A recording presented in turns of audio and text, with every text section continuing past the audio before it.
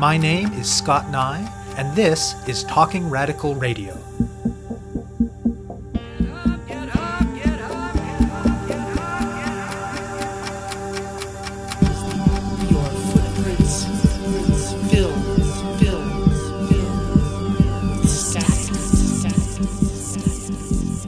Hello and welcome to Talking Radical Radio, where we bring you grassroots voices from across Canada. We give you the chance to hear many different people that are facing many different struggles talk about what they're doing, how they're doing it, and why they're doing it, in the belief that such listening is a crucial step in strengthening all of our efforts to change the world. On this week's show, I will be speaking with Lorraine Hewlett, Shannon Moore, and Courtney Howard. Even as the climate crisis deepens and harsh consequences for billions of people edge ever nearer, indeed, for many they've already begun, the global oil industry has increasingly been switching to new methods of extraction that are more resource-intensive and even dirtier than conventional oil. The most spectacular of these unconventional sources is the tar sands in Alberta, but jurisdictions around the world have seen another new technique: horizontal hydraulic fracturing, or fracking. This reinvention of an older approach consumes massive amounts of fresh water, depends on injecting a toxic soup of compounds into rock formations, and is only beginning to have its health and environmental consequences studied. Some jurisdictions have banned it, temporarily or permanently, while others plunge ahead with it despite the poor understanding of consequences.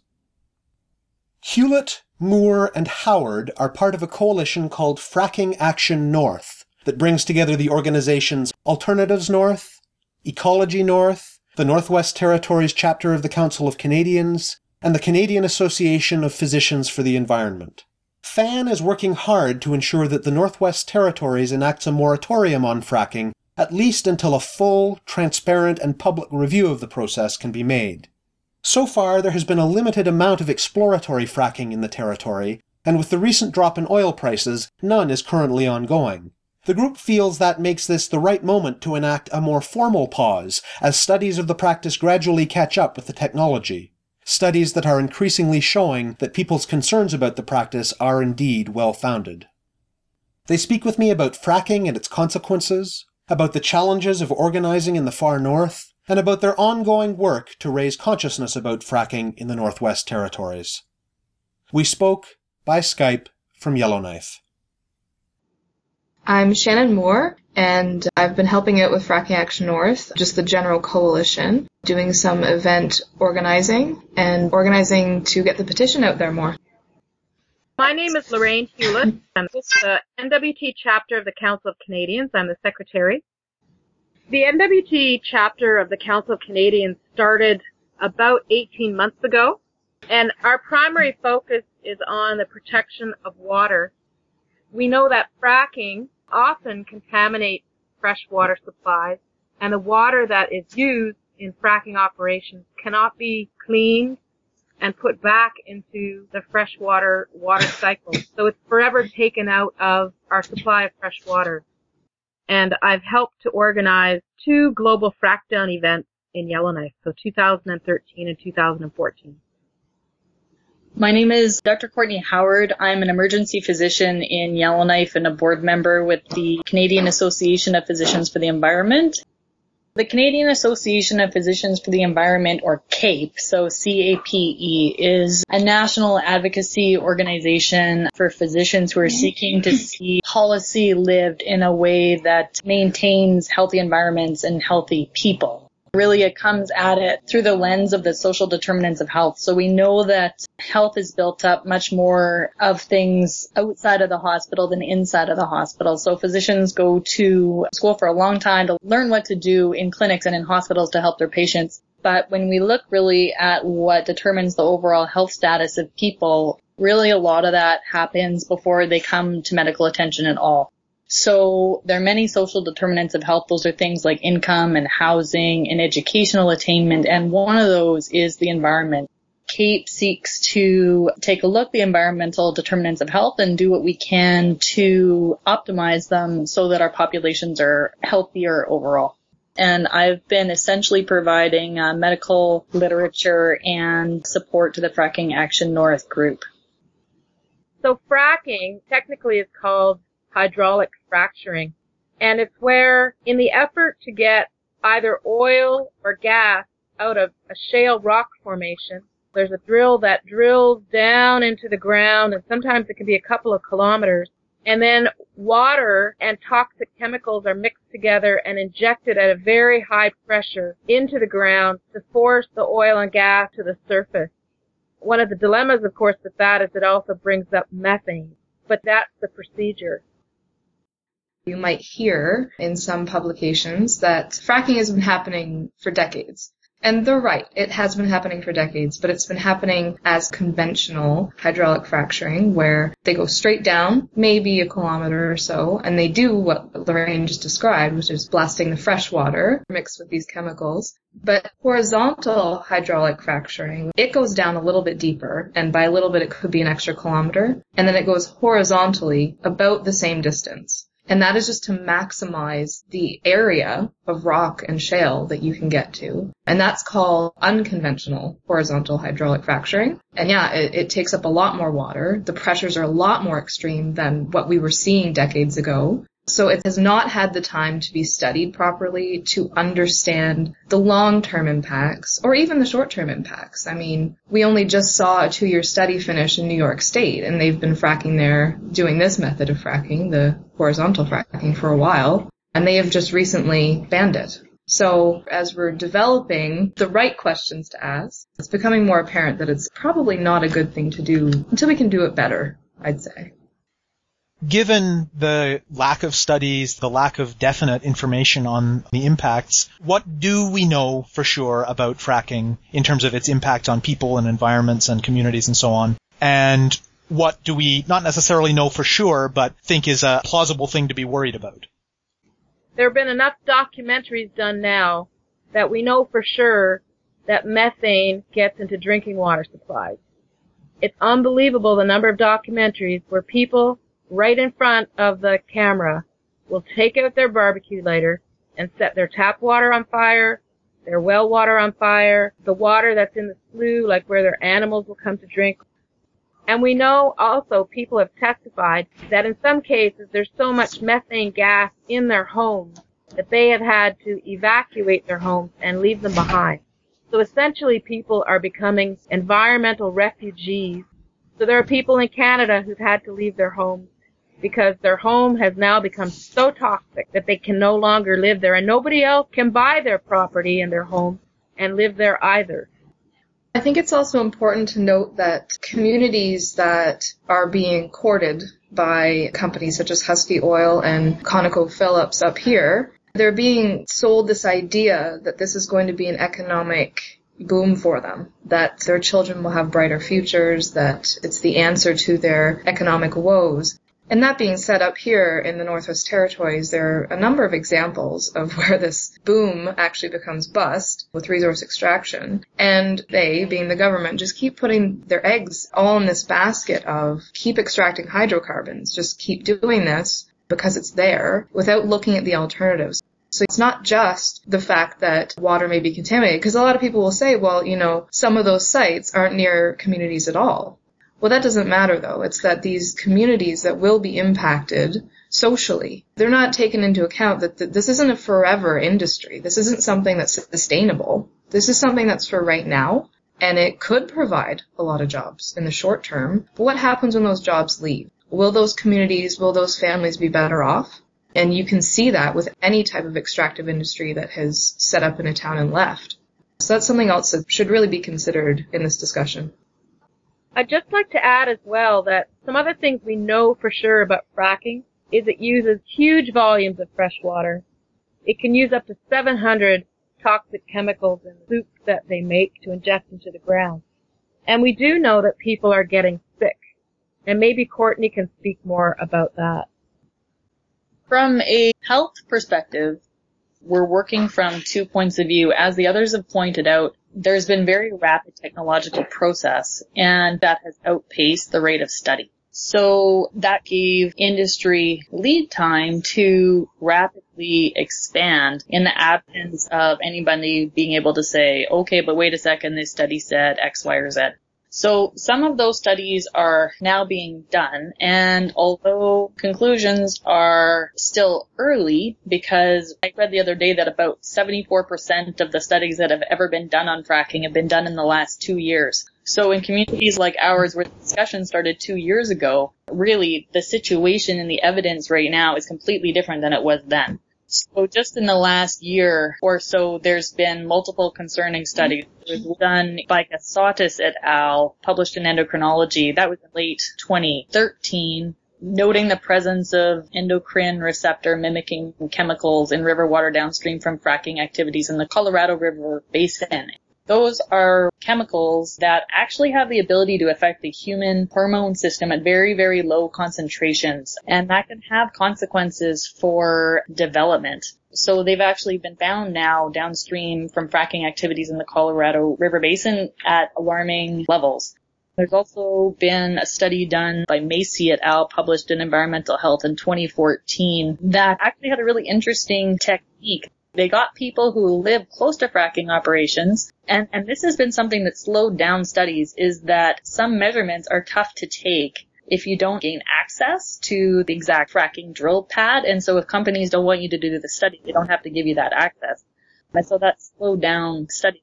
So this study had a really interesting design because they actually gave buckets to people who lived adjacent to operations who had been feeling health effects. And they said, okay, when you start to feel whatever symptom it had been that had been bothering them, whether it was headache or runny nose or nausea, or you smell that funny smell that's been bugging you, go over to the corner of your property that's closest to the fracking operation and open this spigot and the bucket. And the buckets were such that would suck some air into them, and then they would close them off and send them to the lab for testing. So that very community level study that was done in reaction to real-time health effects showed air concentrations of volatile compounds near oil and gas production, such as benzene, formaldehyde, and hydrogen sulfide, to frequently exceed health-based risk levels. So just in the last year or two, we're getting these medical studies that are confirming some of the fears that people have had. And really, it's a challenge to communicate those in communities where, when the conversation started, they hadn't been done. And so the line that, fracking is safe, fracking doesn't cause health problems.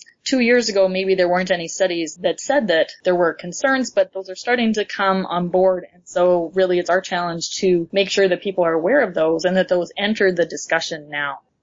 There was another one that I should probably mention that showed that pregnant women living near natural gas development in rural Colorado were more likely to have babies with congenital heart disease and neural tube defects. And so that was done by McKenzie et al. And published in Environmental Health Perspectives in 2014. So, there's just rapid publication now, and it's the job of people like me, physicians who are following the literature, to make sure that information ends up in the hands of community members who are active on this issue and who also directly tries to communicate them to policymakers myself. Tell me about the founding of Fracking Action North. Once the Council of Canadians had formed the NWT chapter, and we had our first global frackdown event in Yellowknife in 2013, we realized that day that we needed to bring people together in kind of an umbrella organization. So that first global frackdown event in Yellowknife, the participation in that event was quite phenomenal. Bill Erasmus, Dene National Chief, was there marching. His brother George Erasmus, who's also been Dene National Chief but also Chief of the Assembly of First Nations, was also there in the march. It had two parts. There was the actual march around the downtown area, and then after the march took place, there was also an education session where we watched a film about Rosebud, Alberta, where yet again another person could set their drinking water on fire, and where MLA Bob Bromley gave us a summary of what he learned on the tour that he took of the fracking fields in North Dakota and in Saskatchewan, and where people expressed their deep concern. It was like, what are we going to do? We know that fracking is hurting people, it's hurting the land, it's hurting the animals. So what are we going to do? What steps are we going to take to make sure that we in the NWT are kept safe from this technology and the ill effects that come with it? how are we going to effect some political change? And that was the impetus for forming Fracking Action North. So there are 3 groups involved. There's the Council of Canadians, Alternatives North, and Ecology North. And now Courtney's organization has joined as well. So the 4 organizations are trying to work together to put political pressure on our legislative assembly to get government leaders to understand that people are very concerned. There were letters written when another company, I believe it was Husky Oil, had proposed doing fracking. So people sent in letters to protest what was being proposed. MLA Bob Bromley was an absolute champion in the NWT Legislative Assembly as he spoke out often as the lone voice against fracking to try to educate fellow members of the Legislative Assembly, but more importantly to educate cabinet ministers who are in the position to make these kinds of decisions about the ill effects of fracking. There was a call for the formation of regulations for fracking because what was happening is the technology got ahead of the legislation. So companies were being allowed to do this exploratory fracking, but there were no regulations to guide what they were doing. And so there were calls for these regulations to be created. I think they're in draft format now, but as far as I'm aware, they have not been formalized and put into legislative effect. Tell me about the things that you've done to try and build information in the community, build consciousness in the community. So that's another thing that FAN really wants to address is this lack of information and lack of information on a community level.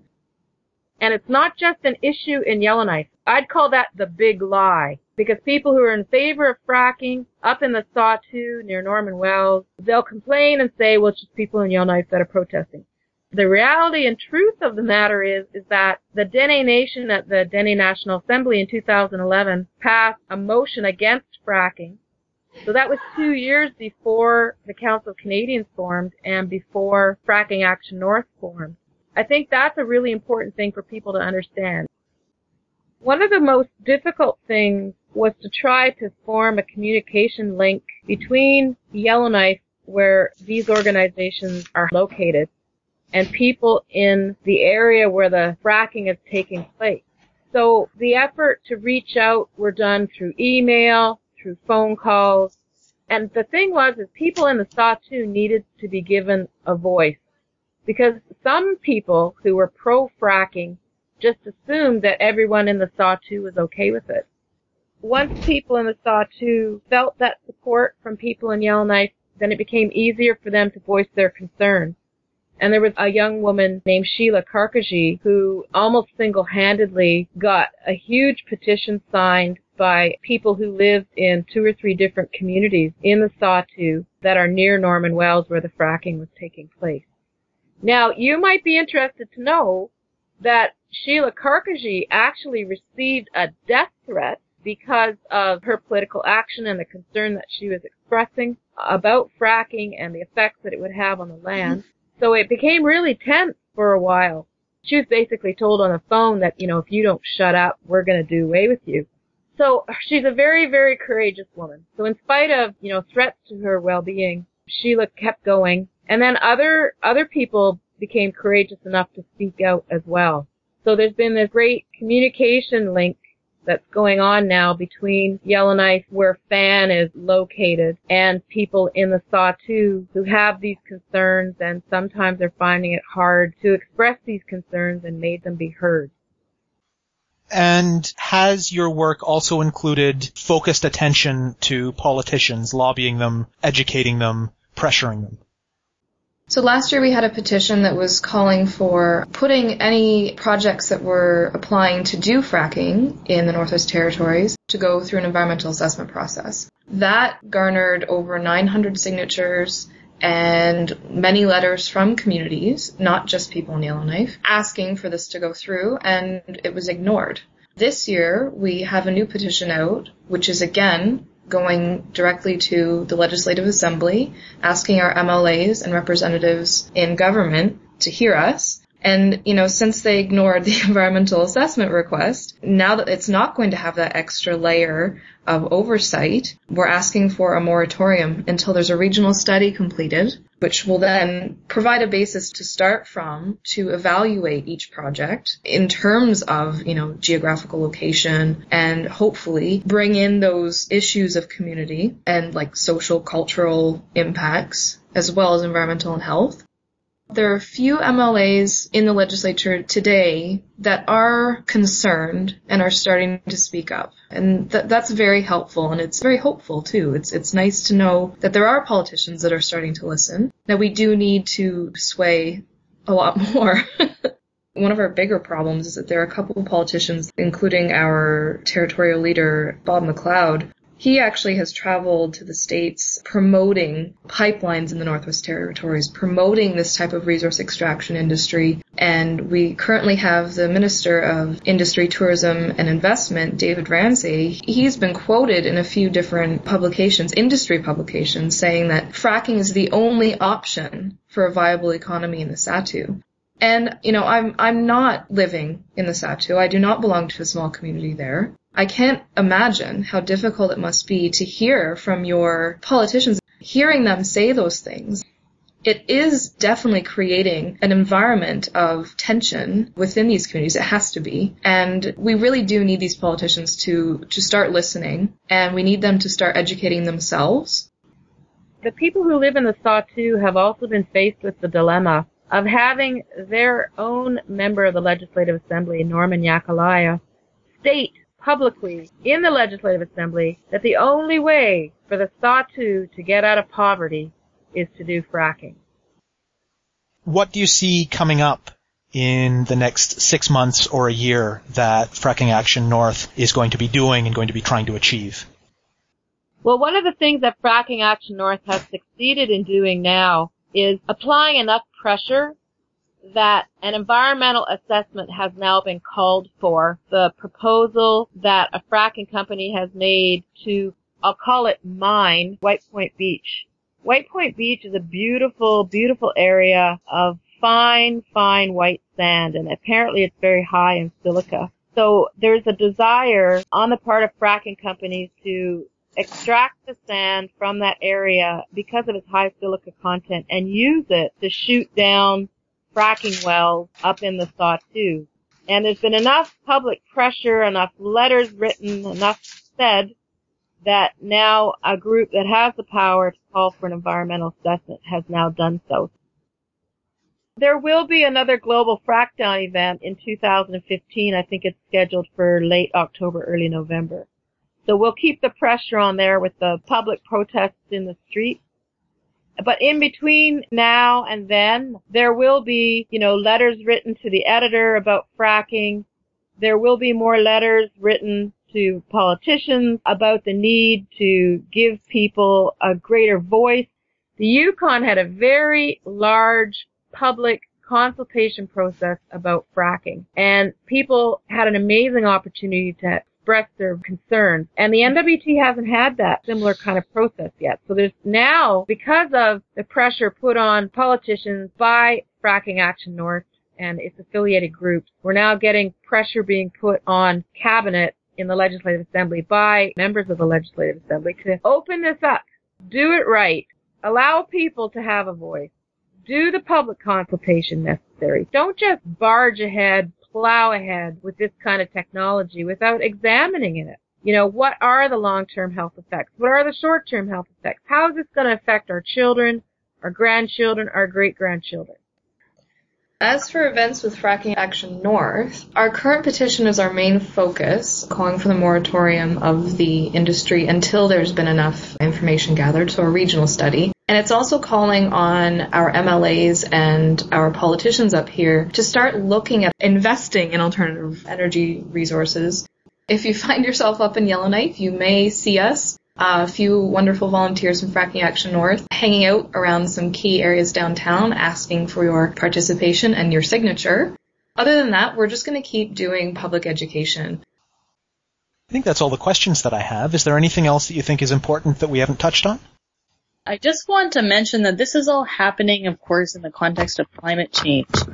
Yellowknife is already over 2 degrees Celsius warmer than it was in pre-industrial times, and that's having really big consequences for population, including our Aboriginal population. So if you look at whose health status is going to be affected by climate change, we're right on the front line. We have a lot of people up here who still live off the land, who depend on hunting and fishing for part of their food security because food's so expensive up here. And the reduction in reliability of ice travel not only makes ice travel more dangerous and makes them more susceptible to injury from it, but also means that the food in their house isn't as healthy as it has been previously. There's also more and more studies coming out showing that there's major mental health impacts from this. The land is such a significant part of culture up here that when its behavior changes, it can create feelings of anxiety and depression for people. When ice road travel becomes difficult and people can't even, take their skidoo out on the lake, they get trapped into these communities that are fly-in only and can't connect with their relatives in other communities, can't participate in the activities they really like to do. And so that creates mental health issues. And so that means that fossil fuel extraction here has this additional layer of meaning on it that we can't ignore the way maybe people with less climate change related impacts can. Part of our job is to also help connect the fracking, the realization of the fact that it can potentially contribute to a problem that our population is at particular risk of ill health from. Part of our challenge is to bring that into the conversation. As a doc working up here, in the developed world, we're really on the front lines of the health effects from it. There's a lot of public education to be done to help people understand that, like the Lancet has called climate change the biggest health threat of the 21st century, and the BMJ has too, the World Health Organization, you name a medical organization. They're saying doctors get out there and make this clear to people, because right now there's a massive communication gap. You have been listening to my interview with Lorraine Hewlett, Shannon Moore, and Courtney Howard of Fracking Action North. To learn more about their work, go to frackingactionnorth.ca. That's all one word, frackingactionnorth.ca. To find out more about Talking Radical Radio, the guests, the theme music, and the ways that you can listen, or to make suggestions about topics for future shows, go to talkingradical.ca and click on the link marked Radio. That's talkingradical.ca. I'm your host, Scott Nye, a writer and media producer based in Sudbury, Ontario, and the author of 2 books of Canadian history told through the stories of activists, Gender and Sexuality, and Resisting the State, both from Fernwood Publishing. Thank you very much for listening, and I hope you tune in again next week.